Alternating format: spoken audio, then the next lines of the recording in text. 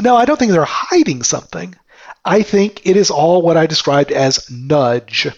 You find a methodology, you find an approach so that you can publish the numbers that satisfy the political interest of the regime in power. The overarching takeaway from this conversation for me is if we want to preserve what's most important about open society and liberal democracies, then the thing that is causing us the most frustration ends up sort of needing to be the thing we love most about where we live and who we are. Hello and welcome to Gestalt University, hosted by Adam Butler, Mike Philbrick, and Rodrigo Gordillo of Resolve Asset Management Global. This podcast will dig deep to uncover investment truths and life hacks you won't find in mainstream media, covering topics that appeal to left-brain robots, right-brain poets, and everything in between, all with the goal of helping you reach excellence. Welcome to the journey. Mike Philbrick, Adam Butler, Rodrigo Gordillo are principals of Resolve Asset Management Global. Due to industry regulations, no funds managed or sub-advised by the host will be discussed in this podcast. All opinions expressed by the host are solely their own opinion and do not express the opinion of Resolve Asset Management. This podcast is for informational purposes only and should not be relied upon as basis for investment decisions. For more information, visit investresolve.com. This podcast is brought to you by the Resolve Long Horizon Investing Masterclass, a 10-part evergreen podcast series where Adam Butler, Mike Philbrick, and Rodrigo Gordillo of Resolve Asset Management Global explore an advanced investment framework specifically designed to steward quasi-permanent capital with humility and balance. From the science of decision-making to all-weather portfolio construction to the value of diversified alpha and tail protection, this series provides a comprehensive capital management roadmap to improve outcomes for wealthy individuals, advisors, family offices, and institutions managing less than $10 billion. To listen to the series or read the transcripts on demand, please visit investresolve.com/masterclass. Alternatively, you can find it on your favorite podcast player by searching for Resolve-Masterclass. Hello and welcome to the Gestalt University podcast. I'm your host, Adam Butler, CIO of Resolve Global. This episode features Ben Hunt, founder of Second Foundation Partners, which hosts the popular Epsilon Theory content portal. I started following Ben through the original Epsilon Theory blog soon after he published his first article in 2013, and I've been an aspiring member of Ben's pack ever since. If you haven't joined Ben and his team of modern psychohistorians at Epsilon Theory, I urge you to check it out now. I reached out to Ben because I'd been starting to feel myself shifting gears in terms of my feelings and perceptions around the ongoing COVID-19 pandemic. And I knew that Ben would be able to help me put things in a proper perspective. For context, it was shortly after a dinner with Ben in February 2020 that I finally came to terms with the potential for the then nascent novel coronavirus to manifest in a global pandemic. The day after our dinner, Rodrigo and I hosted Ben in person on our podcast, and I recall studiously avoiding the topic of the pandemic because I was still worried that Ben was overstating the risks, and I didn't want it to come to dominate the conversation. Needless to say, I have some regrets about that. Of course, over the next few days after that dinner, Tom Hanks and his wife announced they were positive for the virus. The NBA canceled their basketball season, markets proceeded to implode, and in general, all hell broke loose. Fast forward to today, skipping over the year that felt like a decade. Well, a few weeks ago, I started to notice my feelings about the pandemic were shifting. For most of the past 18 months or so, I have been firmly in support of most of the measures taken by governments to manage the health impact of the virus. My family and I adhered strictly to lockdown guidelines, supported border closures, followed all protocols, received vaccines and boosters, etc., as soon as they were available. But over the past few weeks, I'd felt myself becoming frustrated with the lack of progress on the policy front. After all, let's face it, residents of developed countries have had access to highly effective vaccines for almost 9 months. Every resident has had ample opportunity to get fully vaccinated at no financial cost, and residents of many countries have had plenty of time to get free booster shots. Also, many people, including those who contracted the virus before the vaccines or who have chosen not to get vaccinated, have subsequently contracted COVID and recovered, generating so-called natural immunity to the virus. Moreover, it seemed to me that we now have several very large, high-powered, in a statistical sense, studies that we can use to assess the risk of different types of adverse outcomes. For example, asymptomatic, symptomatic, severe disease, hospitalization, oxygenation, ICU morbidity and mortality, conditioned on important variables like age, comorbidities, and vaccination status, including, for example, the type of vaccine that was received and the length of time since the most recent vaccination.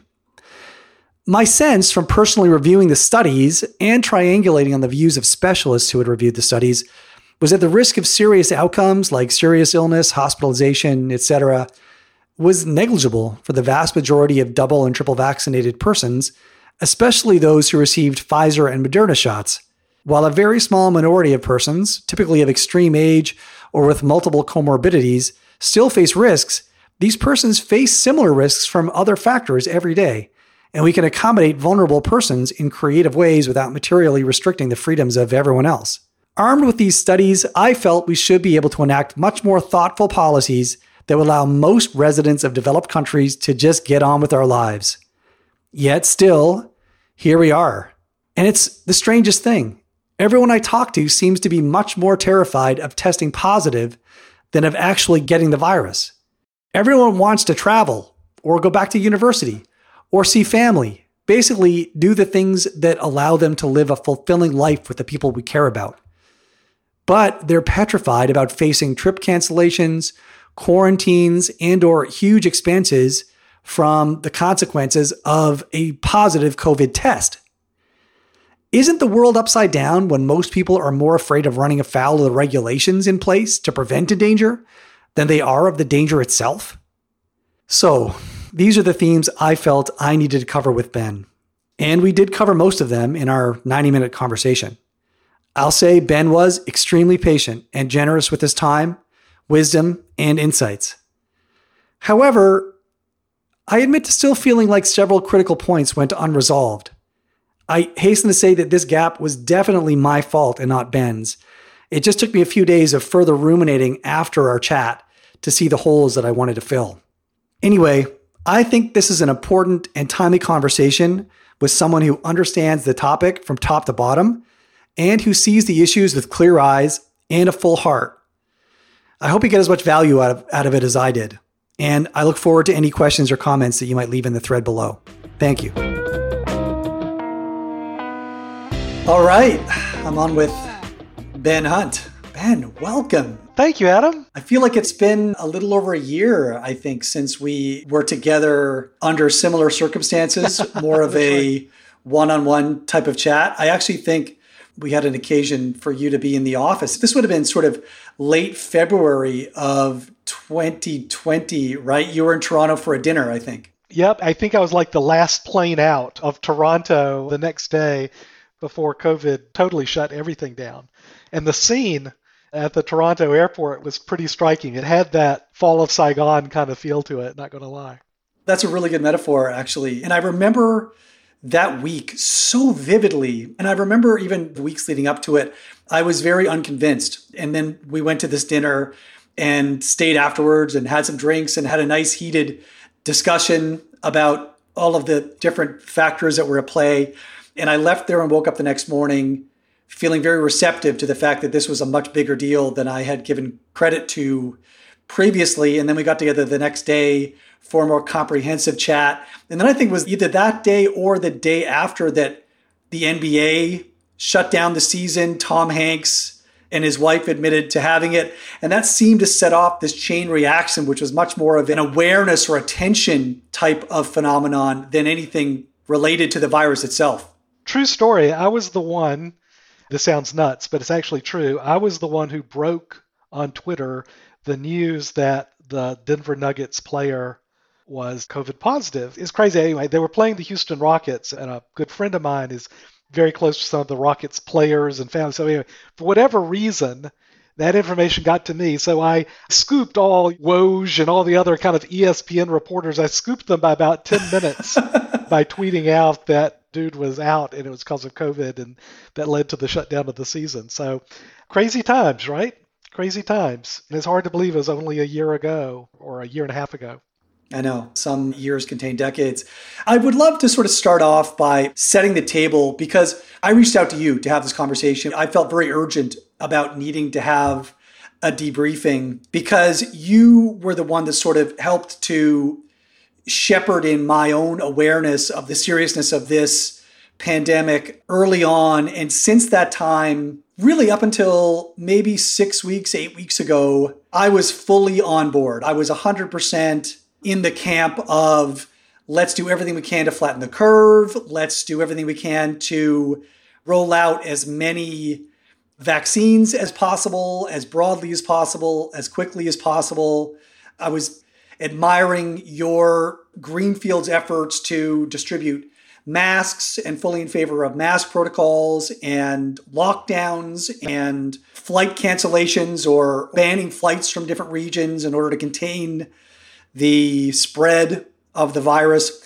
And just in the last 6 to 8 weeks, I've begun to feel frustrated with what I perceive as a lack of progress, not so much in the science, if you want to dig into that. And I'm trying to use science as like lowercase science, as in the pursuit of empirical truth and not the sort of politically loaded, because the science seems to be continuing. We've got all kinds of really interesting, helpful papers that are coming out. There was a really comprehensive study out of Sweden. They've got really excellent data. I hope you've seen that study or a summary of it or a reference to it. But there's been a variety of really great research that's come out over the last 6 months to a year that's helped those of us who are inclined to dig into the details to wrap our heads around some of the important dimensions of how to think about the problem. But what I was noticing is that the media narrative and the political narrative was getting further and further detached from what I was reading in the better science journals, and policy was therefore getting further and further detached from what seemed like a logical way for the thinking to evolve and for policy to evolve. And I found myself becoming extremely frustrated, again, as a guy who had really bought into, let's call it the sort of the institutional narrative for most of the pandemic, embracing lockdown, embracing that. I'm triple vaxxed. I got that as quickly as possible. For me and my family have always advocated for it. I'm now frustrated and becoming disconnected from that. And so that was why I was feeling very urgently like I wanted to connect with you. So I would love to get your sense of how you feel your observation of the actual pandemic has evolved over the last year or so, and maybe again, sort of over the last 3 to 6 months as more research has come in and as we've seen what happened with the Delta variants and with the vaccines and with the new Omicron variant, et cetera. And then contrast that with what you're observing in terms of the dominant narratives and how policy has evolved in response. First, I'll describe kind of my personal response to everything around the virus, which is very similar to yours, Adam. I'd say with the exception of, I'll call it kind of the lockdown piece of this, right? I've never been a lockdown guy, with the exception of a true flatten the curve issue, which we absolutely had in the early days of this. I'll call it wave one, particularly in the Northeast. And by being not a lockdown guy, what I mean is I am so for individuals, and that includes companies, saying, nope, we're locking down, right? You want to come in our store, you're wearing a mask. You want to do this, you're going to do that. I've always been very, not just wary, but actually kind of anti a top-down, non-emergency directive from government, whether it is for a lockdown or more recently in the case of vaccine mandates. I am as pro-vax as they come, and I've spent a lot of time on effort and energy on true PPE and getting that distributed, in opposition to, again, the other thing that kind of makes me wary and weary, which is the theater around the virus. Whether it was the early days of, oh, let's hold up a thermometer to your head, right? Or, oh, let's put on a cloth mask underneath your nose. The theatrics of this have always bugged me a lot. The hygiene theater, I think I stole that term from you. If not from you, then, yeah. Yeah. While at the same time, I've devoted a big part of my life to distributing to sourcing and distributing and real PPE, N95 and 95 equivalents, to healthcare professionals, frontline, all of that. And I still use them myself in our family. We're big believers in social distancing, in masking with true protection, with the triple vaxxing and all the like. And my strong view is that it is every person's responsibility as a citizen, as a human being, to get vaxxed. And I'm also entirely for any company that wants to say, hey, you want to work here, you got to get vaxxed. Good for you, frankly. Where I am very, and it's hard to kind of hold these two thoughts in your head or to express them publicly for the reasons that I'll describe, right? I'm also very much opposed to a government mandate that says thou shalt get vaxxed. And by the way, you can't do X, Y, or Z if you don't get vaxxed. I think that what we've seen throughout the pandemic from every country, starting with China, going to the United States, going to Europe, every country has tried to impose a domestic political narrative and policy on top of this virus. Right? I say starting with China and continue to this day. I wrote a series of notes and tweets that got a big response on how the World Health Organization, my view, has been totally captured by Beijing. And so the World Health Organization's policies are designed primarily for Chinese political interests rather than global health interests. A lot of times those interests don't conflict, but when they do, the World Health Organization favors the Chinese political interest over global health interest. My strong view is you can say exactly the same thing about every government, every regime on Earth. You can absolutely say that about the Trump administration. You can absolutely say that about the Biden administration. Again, my personal view is that there are fewer conflicts between the political interest of the Biden administration and national health interest than there were between the political interest of the Trump administration and national health interest. But for both, when those interests collide, the political interests prevail. Correct. And I think that's exactly what we're seeing today. I think that's what gives you and me real pause at the policy pronouncements that are going on. Because when they conflicted with the Trump administration, my view was they conflicted in a way such that the policy did not do enough for national health interests. Here, it's different. I think we've got, as you said, the small s science, whether it's vaccines, whether it's therapeutics, whether it's monitoring, whether it's testing.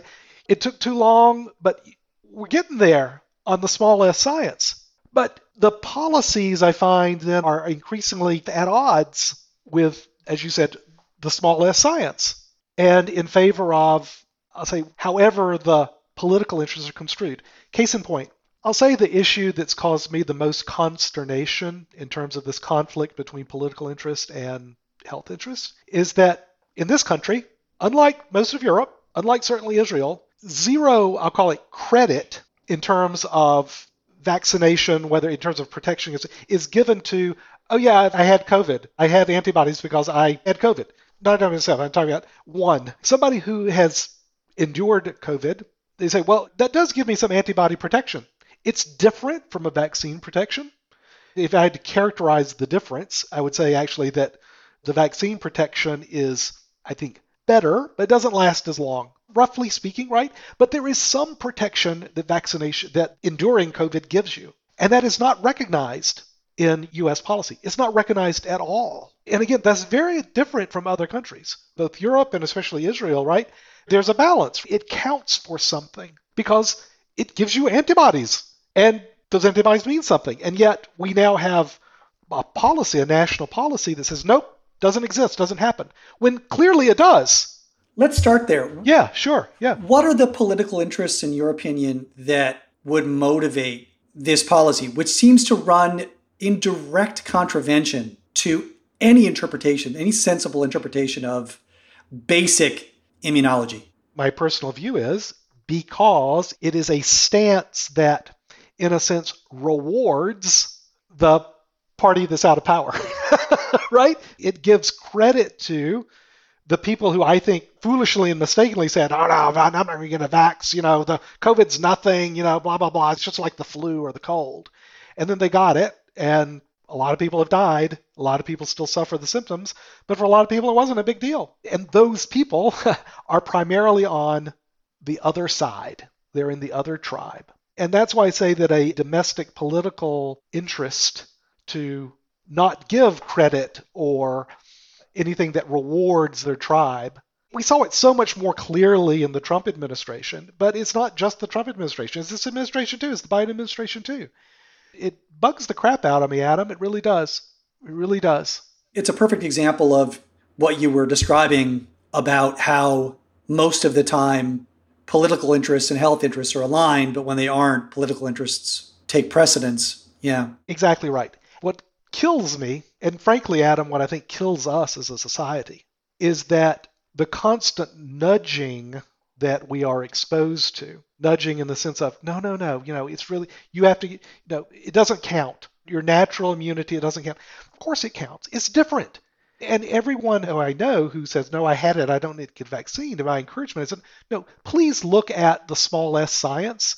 Please look at how if you have endured COVID and have those naturally forming antibodies, please look at the protection that plus vaccination gives you. It basically makes you superhuman in your ability to avoid getting infected. Please look at that. It's not an either or, but it's become a political either or. Everything in our world becomes auto-tuned into you're either on one tribe or the other, and there is no common ground. There is no place to meet here. You can't be both pro-vax and anti-mandate like I am. That position does not exist politically, and so you are auto-tuned out of any conversation. The damage this does, Adam, for all of us is so profound. It makes comments like, follow the science meaningless because neither side does it. Well, the subtext is follow the guidance of your political allegiance. You got it. Exactly. That's what we describe as it's the widening gyre.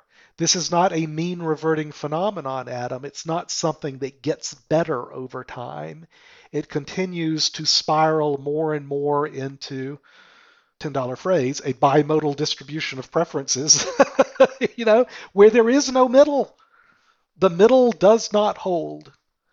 And that doesn't work structurally for a political system like in the US, like in most Western nations, that is built around the notion of single peak distribution in the middle. That's where your coalitions form. Yeah, and consensus building. Exactly right. Instead, you swing from pillar to post, from one tribe being in control to the other tribe being in control. It reflects itself structurally in politics. It's just a matter of time before the filibuster goes away in the Senate. And so it's just going to be swinging back and forth for whoever's got 50% plus one. And the result is, I think, frankly, disastrous for a nation. Not for a country necessarily, but for a nation.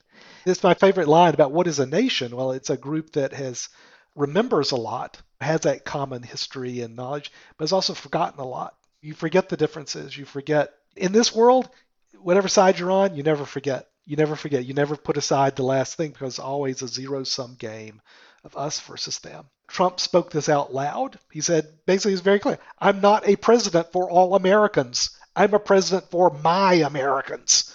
That's an astonishing statement. How sad is that? And yet it's true. Just don't like where we're going. No, I hear you. So just again, sort of relate this back to where we are with the pandemic. One of the things that I've really noticed in the last few weeks, as we've gotten really good, high power, large sample data on COVID and the conditional expected impacts of COVID based on things like whether you're male or female, based on age, based on vaccination status, both type of vaccine and number of vaccinations that you've had. We have really good data on that now, on all of the variants, with the possible exception of the new Omicron variant. So it's actually eminently possible for the institutions who gather this data to publish data as a matrix of current cases, hospitalizations, fatalities, conditioned on these variables that we now know are extremely important to how we interpret our own personal risk. and the general community risk within the population.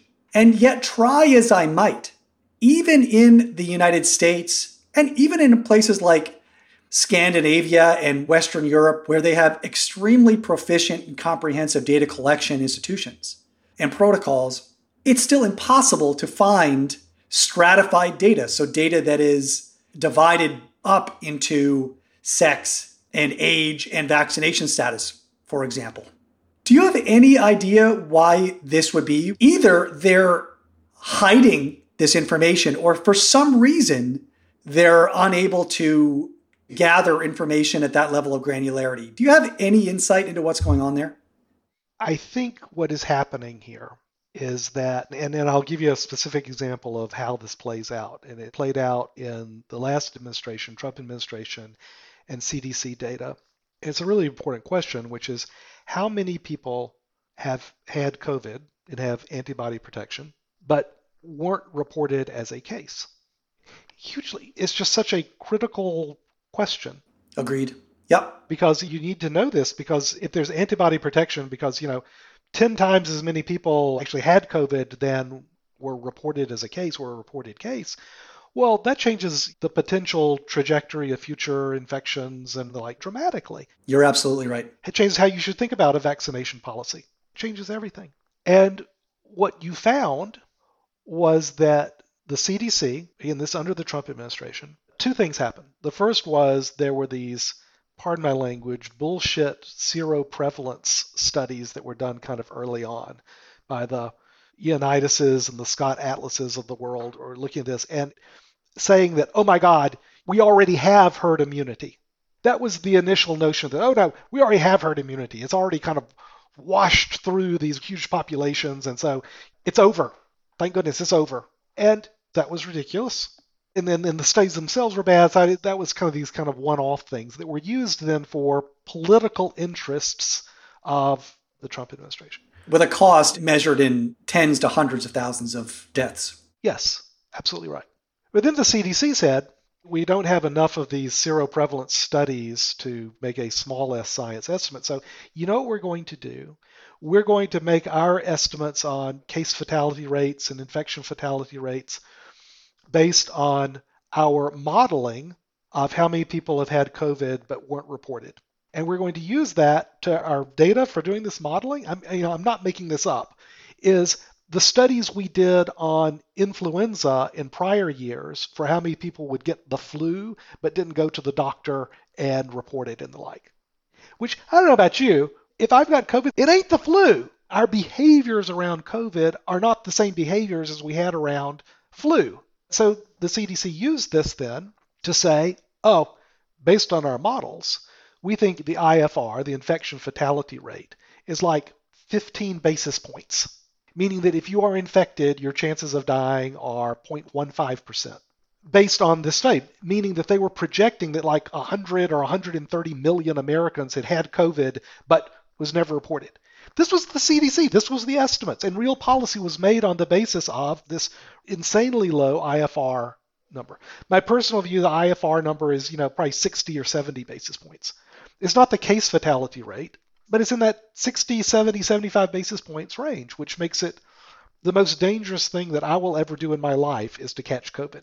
Most dangerous thing. I'm 57 years old. And the conditional fatality rate. That's right. To your point, the IFR for me, 57-year-old male, I weigh 220. I'm 6 feet tall, so that's not great. I don't have a lot of health issues, thank God. But I figure my chances of my conditional probabilities that you're describing it, it's probably 1%, probably 3 or 4% if the healthcare in my area is overwhelmed.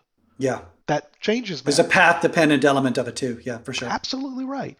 But what we had to do was we had to not only do those kind of calculations, each of us individually, those conditional calculations that we're describing, but we had to do that individually at the same time that the CDC, the authority in the United States for providing that information and that data, was, when you dug into it, it was bullshit what they were reporting. It was absolute bullshit what they were reporting.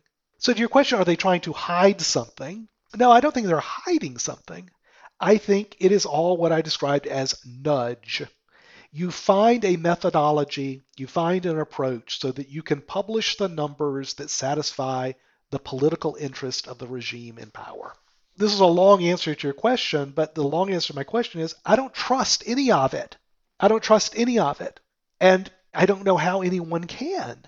Do you trust the numbers that Beijing puts out about what happened in Wuhan and Hubei? Of course not. I mean, that was the first piece I published on this. The numbers were clearly made up. They were made up.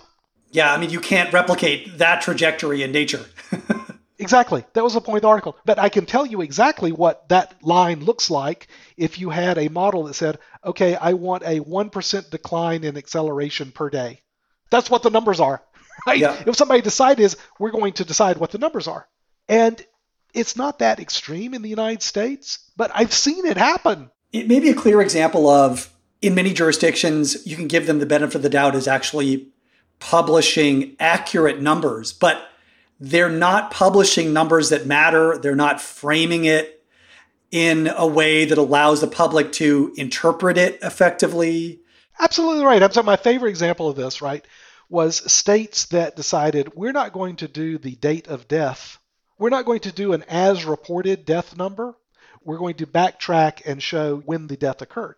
And so what that looks like then, on any graph that does this, is that miraculously over the last 2 weeks, oh my God, people stopped dying. It's getting better. And it's always getting better over the last 2 weeks when you see it graphically, because the death certificate that you get is from somebody who died 2 weeks ago. You're not reporting the data from the hospital saying, okay, how many people died today from this report? No, you're saying, okay, well, we've got the reports cully, now we're going to go back and we're going to report some prior date of death or date of infection or what have you. And it creates this visualization that looks like things are getting better. Yeah. And that is the core domestic political interest to show that no matter what event is happening, you're showing it's okay, things are getting better. So let's take your point that the reason why we're getting data filtered through such an extreme prism and we're not getting data that is useful, timely, or relevant is because the political interests are dominating the health interests in the United States. I don't think that we can make such an extreme statement everywhere. Can we say the same thing about Iceland or Norway or Sweden or Brazil or France or Germany?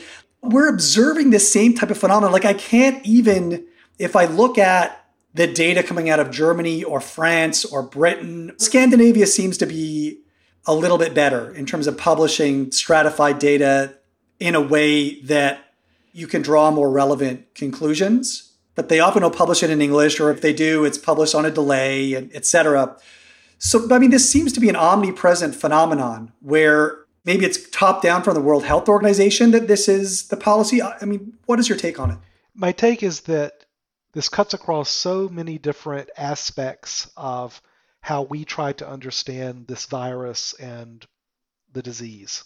And you see humans naturally trying different reactions to this. And now I use ivermectin because what you'll say is that Weinsteins will say, oh, no, we're going to look at kind of the meta study. We're going to look at all the different studies that have been done on ivermectin, and we're going to put them together into the meta study, and we're going to conclude, voila, that ivermectin is this wonderful, essentially both prophylactic and cure. There are two issues with this, right? The first is a garbage in, garbage out issue, right? Which is that the individual studies, when you dig into them, particularly in the ivermectin issue, they are just for shit, to use the technical term. Yeah, the highest power studies were actually basically fraudulent. Correct. Just outright fraudulent. It's very similar to the seroprevalence studies that the Urianitis and Atlas were doing early on out in California. It's just bullshit. The second problem is that doing these kind of meta studies, which is basically kind of what you're talking about doing, Adam, right? It's like, okay, we got some information from Iceland, we get this from Israel, we get this from Scandinavia, we've got the raw data here from the United States, and so how do we put that all together? It's so difficult to put it all together. And what I mean by so difficult is that not that the math is particularly hard or wrong, but that mathematically they are often incompatible that our brains, the human animal, will find connections and find patterns here that are as likely or as not spurious. And the term sheets are different. Great way to put it for our audience. Yes, the term sheets are different. How do we define the definition of serious illness? How were the tests conducted? I mean, one of the most ironically funny observations we've had living in Cayman is that when you go in for a PCR test, they basically take a sample of your lower cerebral cortex. Like that's how far up into your sinuses they go. When you get the test in Miami, you basically go around the outside of the bottom of your nose. That's right. Yeah, exactly right. So I think that there are such profound limitations to making these sort of meta studies, and I'll say taking a small s science approach to what we're doing here. And where I come out on this, coming back to kind of where we started, which is that I think that the way to understand this is not in terms of, oh, this is a replicatable experiment that we are going to do a cost-benefit analysis on. I think that is a profound mistake for social policy. Instead, I think it's important in these situations for all of us, and all of us both individually and as a collective, as a government, I'm going to use my phrase, minimax regret, to minimize the maximum regret. Because when you're dealing with existential issues, when you're dealing with death, this is not a repeatable experiment. There is no control group.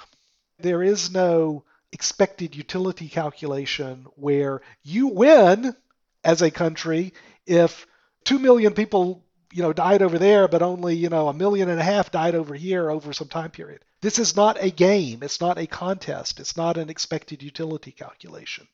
It's a tragedy, and that all of us have to show empathy, which is the hardest thing for not just other people in our family and our immediate circle, but for our country and for the world, the freaking world. And that's all I'm asking. I'm not asking you to love your neighbor. I'm just saying have empathy for your neighbor. Our bodies are decaying. All of us are going to be sick. We're all there. We're just on different time frames. It's just happening to some of us before it's others. So what does that mean to have that minimize maximum regret approach?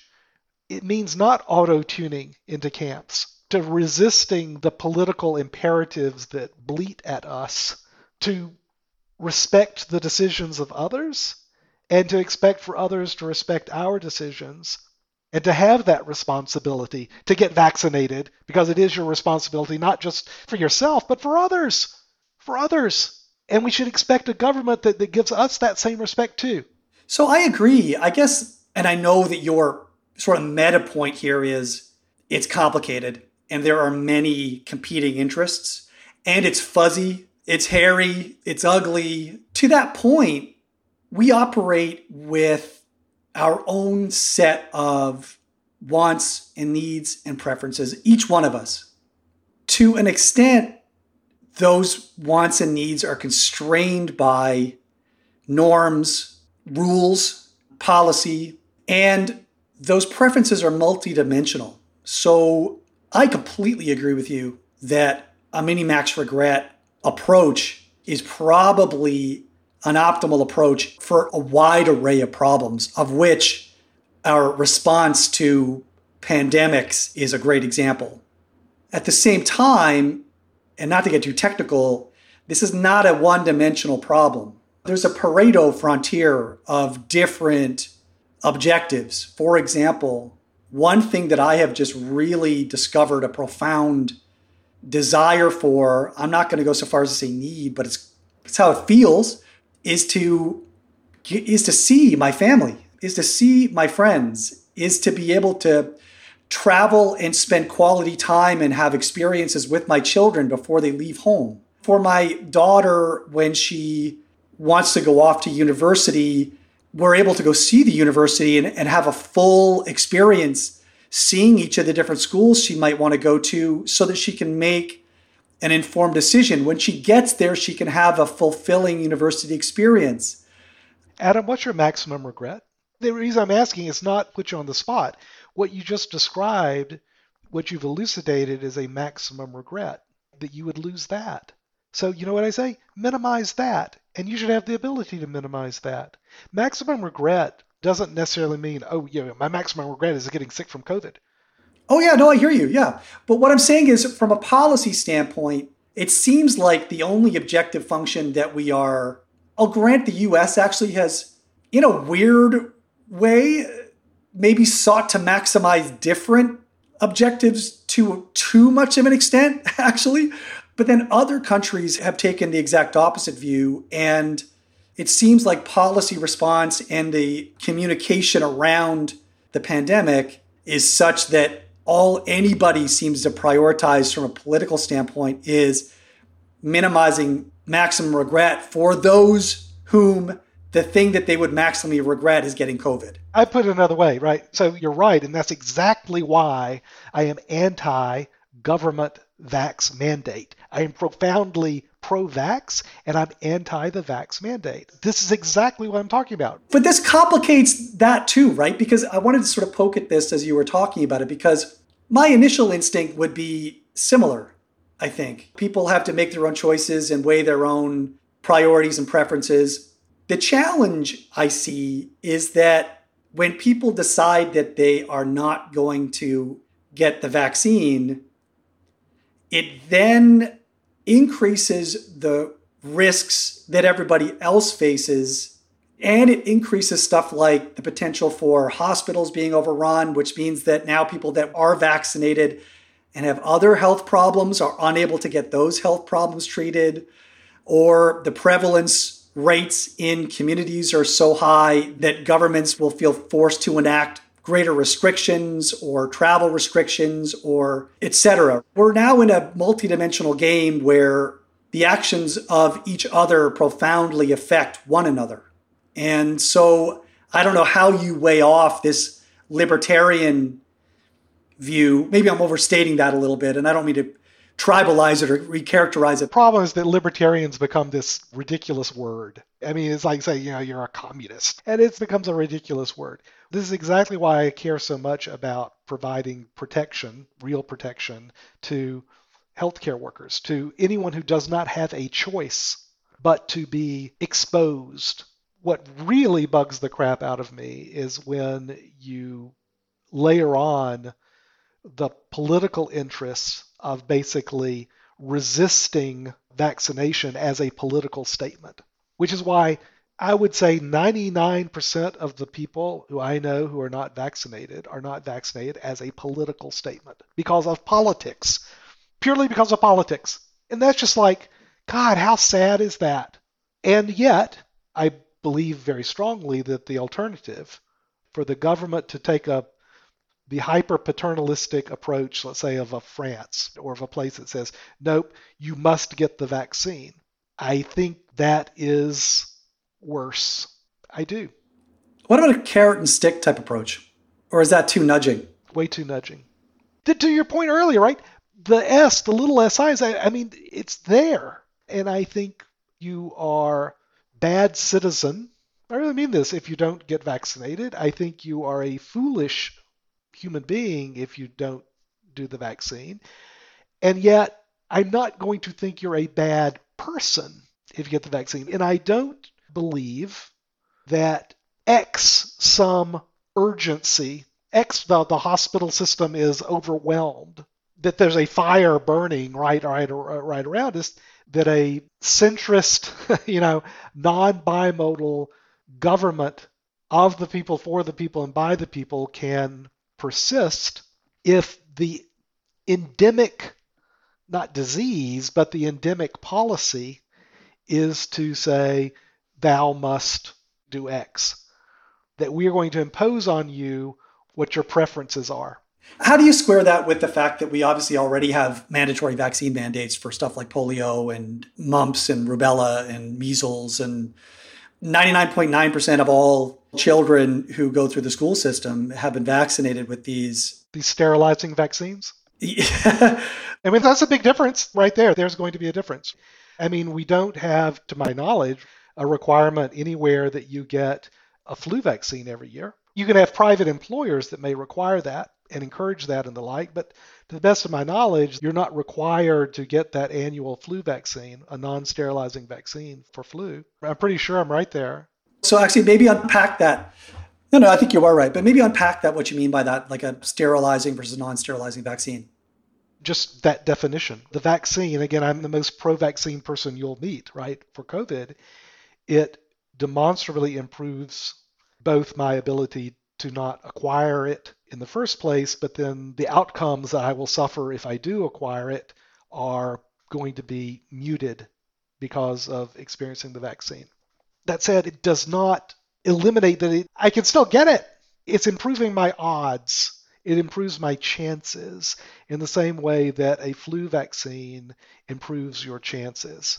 And I'll keep getting boosters and I'll keep getting variant shots. I've got zero problem with that. Zero problem at all. But what I do have a problem with, and it's not necessarily even a slippery slope argument, what I do have a problem with is for the government, in the absence of a fire, because I understand I'm not making this quote unquote libertarian argument where there are no competing interests here. Of course there are competing interests. And the state has a compelling interest in preventing plague, right? And I've got such wide latitude for this. And yet, I also think that we are being both nudged and required to do things that I think cross that line. And I don't know how else to say it other than that I think there is an alternative. I really do think there is an alternative based on principles of individual autonomy and individual responsibility. And if people don't live up to those responsibilities, which again include in my book, getting vaccinated, if people don't live up to their responsibilities, well, shame on you. And I'm going to continue to try to protect myself and my family as best I can. And I'm going to do everything I can to protect the people who have no choice in the matter. See, what I'm most interested in is, in terms of policy, is the policy that, well, are you an essential worker? Well, no, you should really get back to driving that truck. Yeah, I mean, it's all well and good, but no, you can't quit. Or if you do quit, we're going to cut down your unemployment benefits, right? No, you need to get back out there, soldier, on the front line. So how do you manage that dynamic from a policy perspective? From a policy perspective, and again, it's the notion that everyone should have the ability to exercise that choice. That choice is going to come with some real consequences.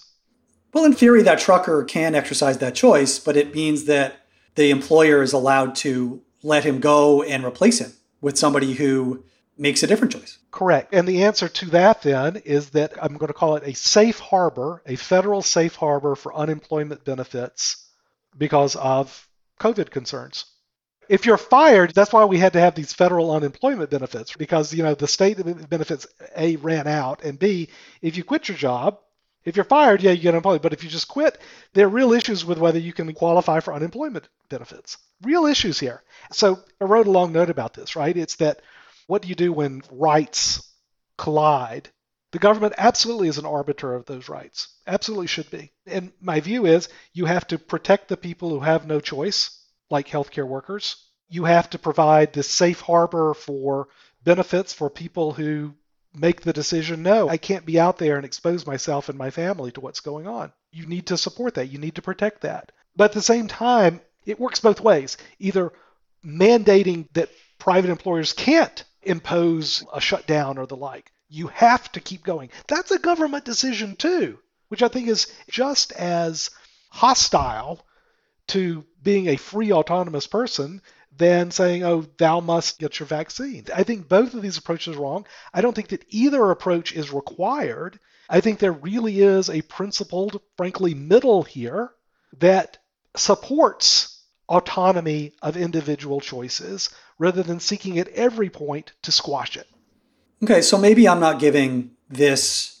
You've said this a couple times now, and I've kind of bowled over you, so I apologize for that. Can you dig into that in a little bit more detail, or just flesh it out a little bit more, even if you can't be exact? Like, what exactly do you mean by there is a solution based on individual autonomy? How might that work?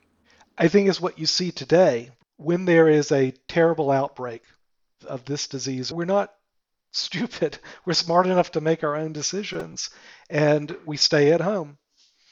Businesses shut their doors. And it is not because the government said you must close, but it's because, no, this isn't right. And I think that employees should have that same ability to make their own decision for themselves. You have the ability to say, no, you know what? My employer wants me to come in. I don't think it's safe. Meatpacking plants in Iowa, for example. The governor said, no, you got to come in. You got to come into the meatpacking plant. And of course, the meatpackers say, no, yeah, you got to come in. Wasn't safe. It's dangerous. I want those individual employees of those meatpacking plants to say, you know what? This doesn't work for me and my family. I'm not going to come into work. The meatpacker says, you're fired. The government says, you don't get unemployment benefits. You know what I'm saying? There's a federal safe harbor that says, you know what? You get unemployment benefits for making that decision as an employee. I don't think it's safe for me or for my family. By the same token, I don't want the government coming in and say, I want to work. I want to open up my restaurant. You're going to shut me down? You're going to say I can't open my door? I know the risks. I'm going to take those risks. This is my maximum regret, is not being able to provide for my family and not continue with this. I don't think the government should shut that down either. This is what I mean by there's that middle ground between lockdown, oh my God, we got to lock everything down, ordered by the government, and some death cult saying, no, you can't lock anything down. You can't stay at home. Get out there. Get out there. Some things are worth dying for, especially you're dying for me. And these are false extremes. They really are. You couple that with providing real protection, actual PPE for people, not theatrics, but this is what I still can't wrap my head around. We're a year and 9 months into this, and we still don't have PPE in the form of effective, truly effective, just simple masks available for everyone. We don't have that, and I'll never get over that. Never in a million years will I get over that. This is what I mean by how policy becomes dominated by political interest, because I can tell you why we don't have the political mask available for anyone. Who wins with that, right? What political narrative or tribe does that satisfy? No one. But it's in our interest. So it doesn't happen because it's not in the interest of one of the political tribe to see it through. This is the kind of stuff that drives me nuts, but I don't think the answer is to give ourselves over to one of the political tribes. Right? No, I obviously agree with that. Is it your sense that we could, for the most part, return to normal work operations with proper PPE in the vast majority of cases? Yeah. I think this is the sort of thing that can make an enormous difference. That's not theater. You don't have to get that R0 down to 0. What we're trying to do is to find a way to live with this so that we can pursue, so that we can go forward and seek our life, liberty, and pursuit of happiness as best we can. If 90-95% of people were double or triple vaxxed, would we need PPE? No. Wait, Adam, this is the critical thing here, right? I would rather achieve my vision of living with this as best we can and pursuing our hopes and dreams.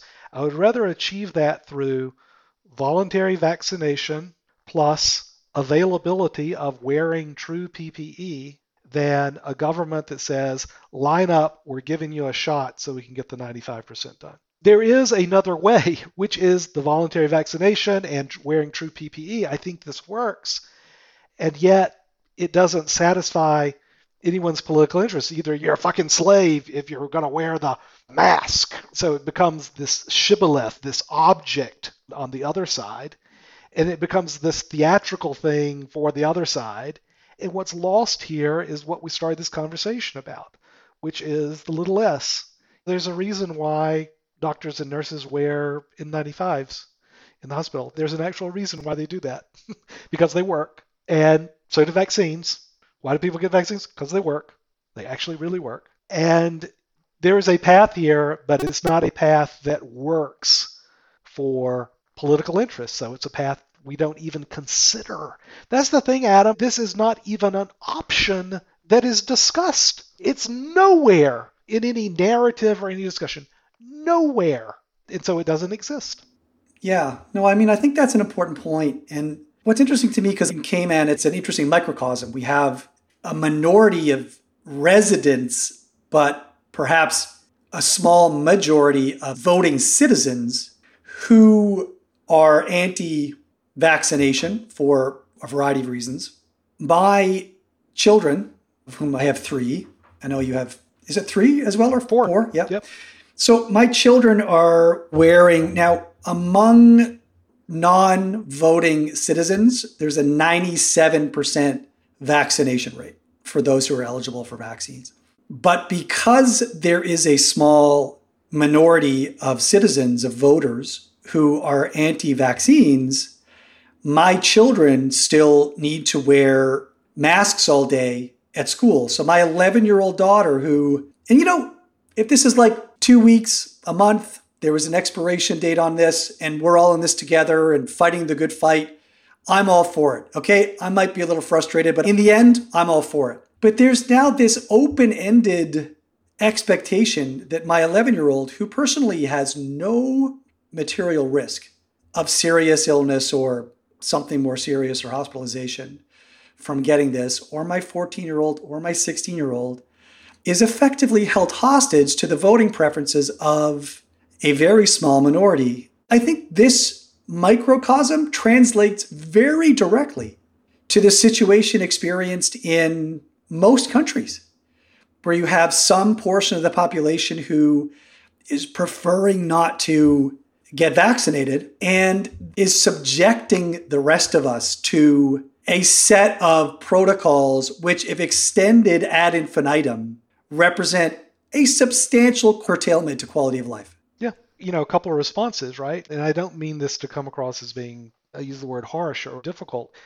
I do think this is the price that all of us as citizens pay for taking the preferences of that minority that you're describing seriously, meaning that their preferences are as valid as your or my preferences, and that the inconvenience that we all, and because I think you're right, there's a microcosm, that what you're describing is as an example, not a metaphor, but a concrete example of something that we all endure in many ways.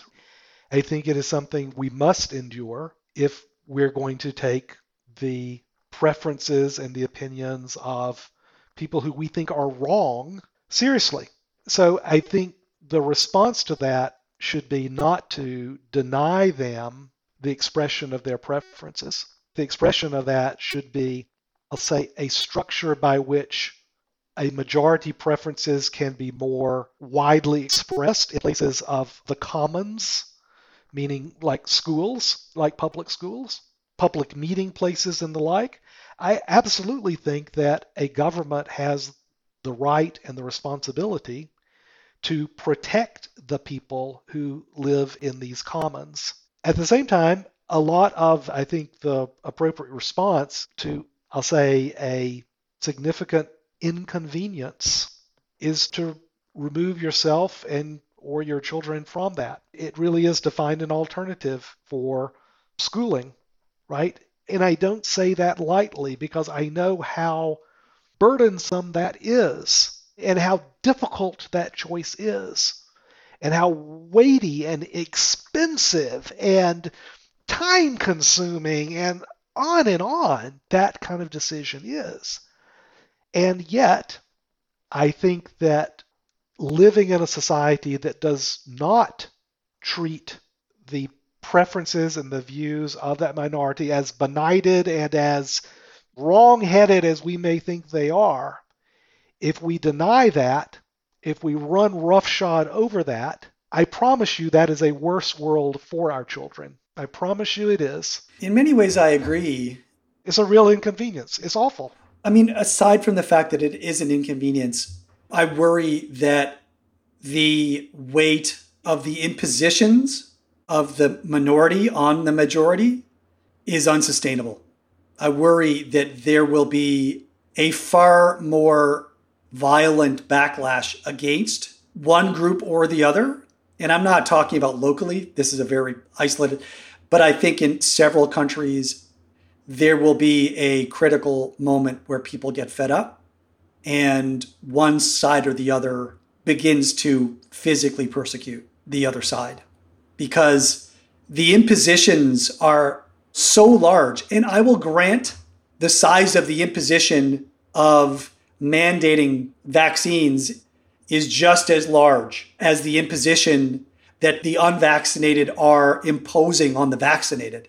So trying to back away and be as impartial as possible, those inconveniences. Yeah. And I use that term intentionally, that term inconvenience, right? You could use the word harm, which has a very different impact and a meaning, right? Well, I think it's responsible to use the word inconvenience. I think, yeah. Yeah. But it's a word that I used intentionally to try to trivialize, frankly, the real pain, the suffering. So, and I appreciate you continuing to use the word, but you don't have to, because what you're describing is it is hurt, it is harm, and all sides are feeling like it is harm that is being imposed on them. I agree.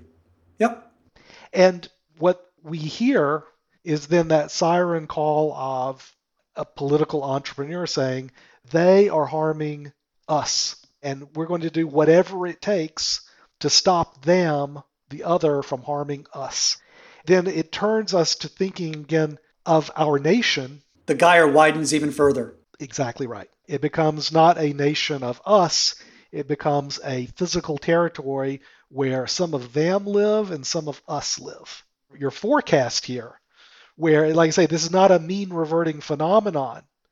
We don't forget the gyre widens still further, then the center does not hold. My goal here is trying to describe an approach to a community of nation, right, that is built on these principles that even though they are inconvenient to live by, we do, because I promise you the alternative is worse.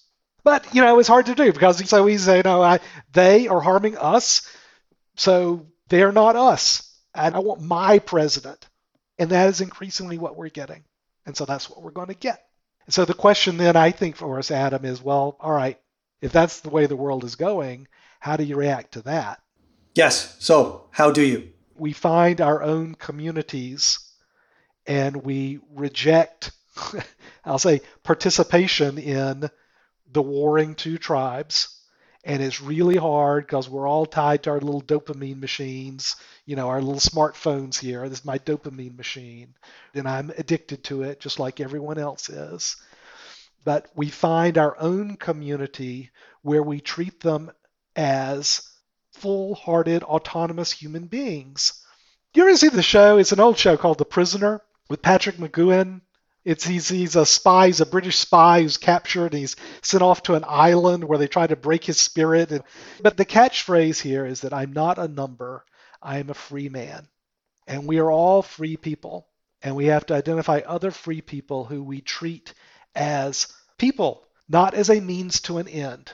The government, a politician, a corporation treats you as a means to an end. You're a number. And they will find numbers to show you that you are being harmed by them, by the other.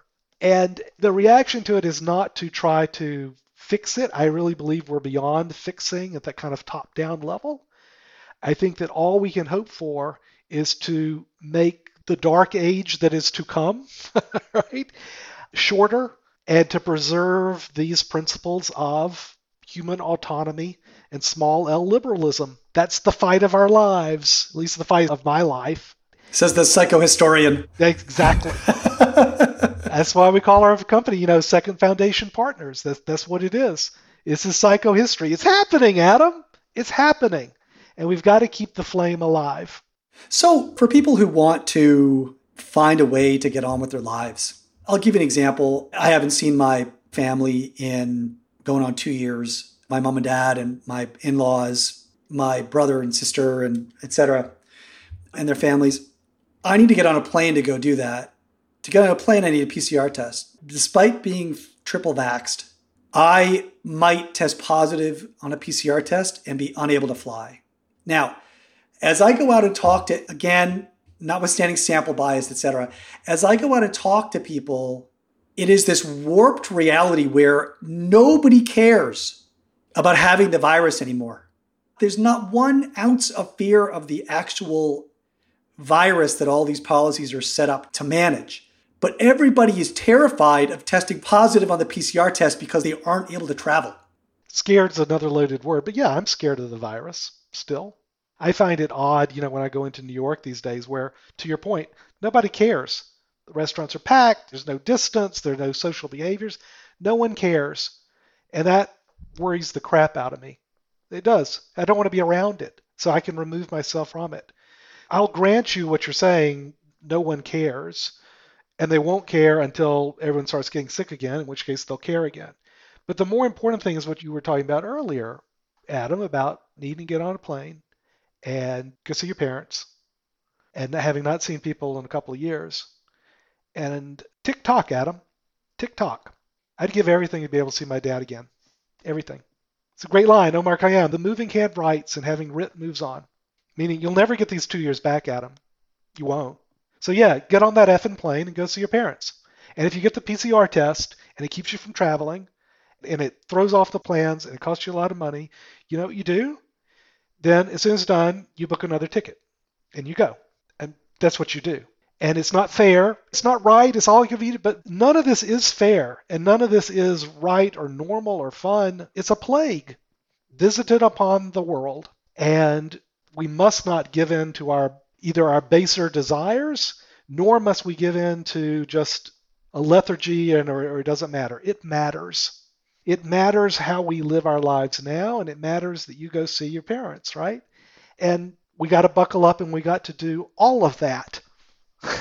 And it's no fun, and I come across like a grumpy old grandpa, saying, eat your beans, young people. But yeah, you know what? We have to live our lives, and we should be scared of the plague, and we should help our neighbor, and that's how we get through it. Okay, but what does normal look like a year from now or 2 years from now or 5 years from now, Ben? Actually, let me back it up one step.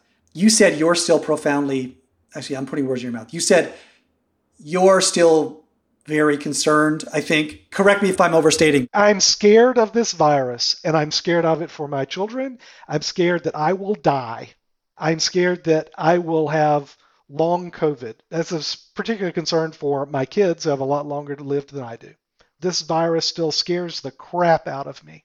This could get contentious quickly, so I want to make sure that we're able to still sort of maintain some... The way I've been thinking about it, let me put it this way, and why I keep being very interested in getting the sort of stratified data is because it allows me to think about risk relative to other things, other risks that I take every day. So I get in a car and I drive. I know that there are 2 road fatalities a week here in Cayman out of, let's call it 30 or 35,000 drivers.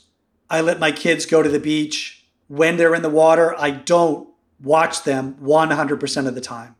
I take risks for myself and I take risks for my family and for those that I care about every day in a mosaic, a constellation of ways.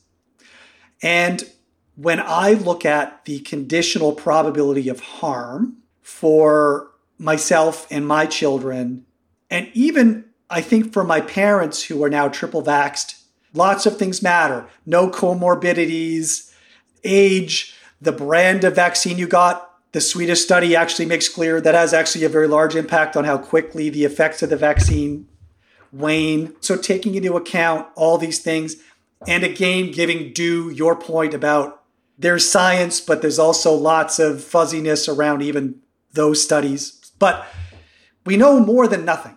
And it seems like we can have reasonable confidence that my conditional probability of harm and the probability of harm for those in my immediate environs are now on par with other risks that we knowingly take every day.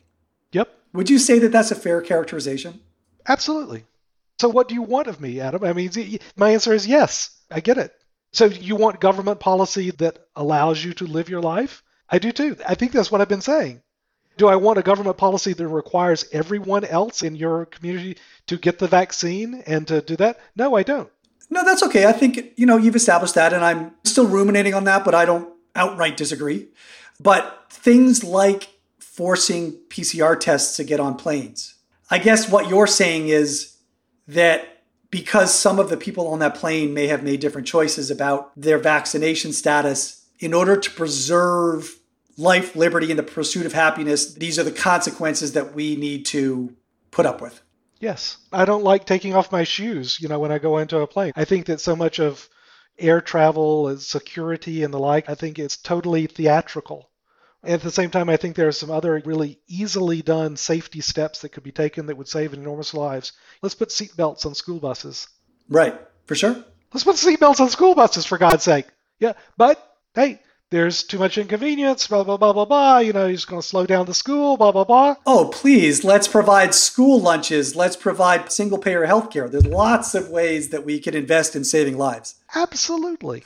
So I guess I'm asking, what do you want of me, Adam? You answered the question, right?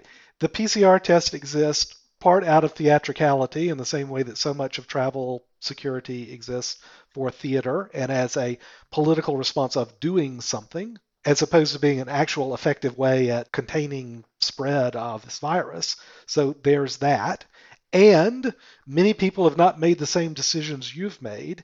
And if nothing else, giving those people who have not made the same decisions you've made that kind of, oh, I wonder if I'm going to pass this PCR test. Or, oh, crap, I didn't. And I do need to quarantine and the like. I don't think that's an unreasonable imposition. What I think is an unreasonable imposition is to line up everyone who lives in your community and say, you get a vaccine.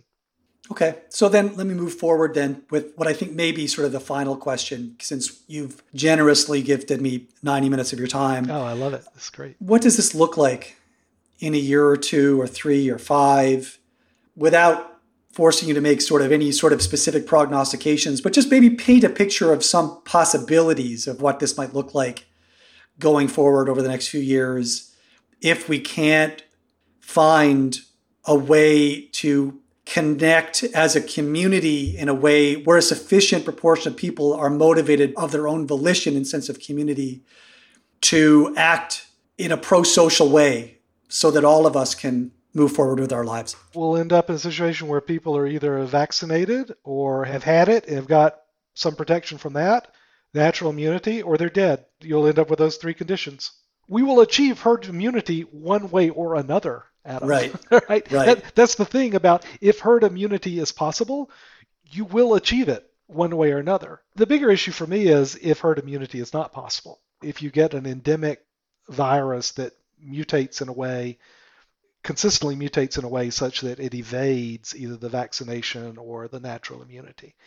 Either way we go, whichever one of those paths occurs, normal 2 years, 5 years from now, it won't be as good or nice as the normal we enjoyed pre-COVID. I don't know what to tell you except that we have to grow up and accept that, right? That life, either as individuals or as a community, is not always an arrow that goes up and to the right. It just ain't.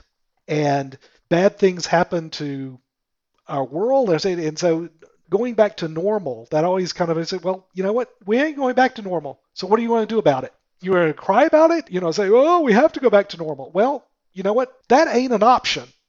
The options are, what do we go from here? And where we're going from here is a shit show of politics next year in the United States, and then the mother of all shit shows in 24.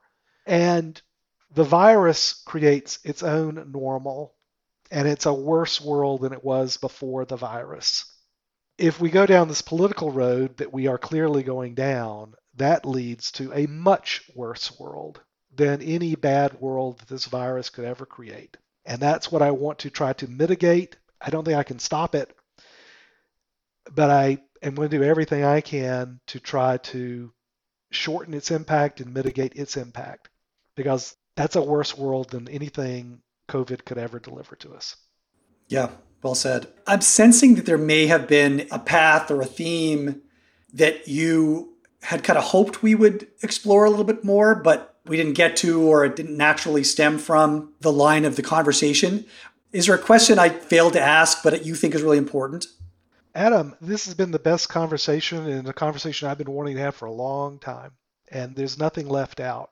I would tell you that on Epsilon Theory, the place where I do all my writing, I've stopped writing about COVID, stopped writing about it. Doesn't do any good. And so I'm so happy, right? I'm so delighted to have this conversation, to be able to talk about this again. And I keep hoping against hope that these sort of conversations will pierce through the auto-tuning that I think almost always happens. I think you've got a wonderful voice and venue for trying to do that. Now, nothing's been missed here, but an enormous amount for me personally has been gained. So thank you very much for having me. No, for me as well, Ben, and I really appreciate your generosity and your clarity, your clear eyes, because I can tell you, I don't know if you subscribe to the affect theory of decision making, where most people think that you perceive, you think, and then you act.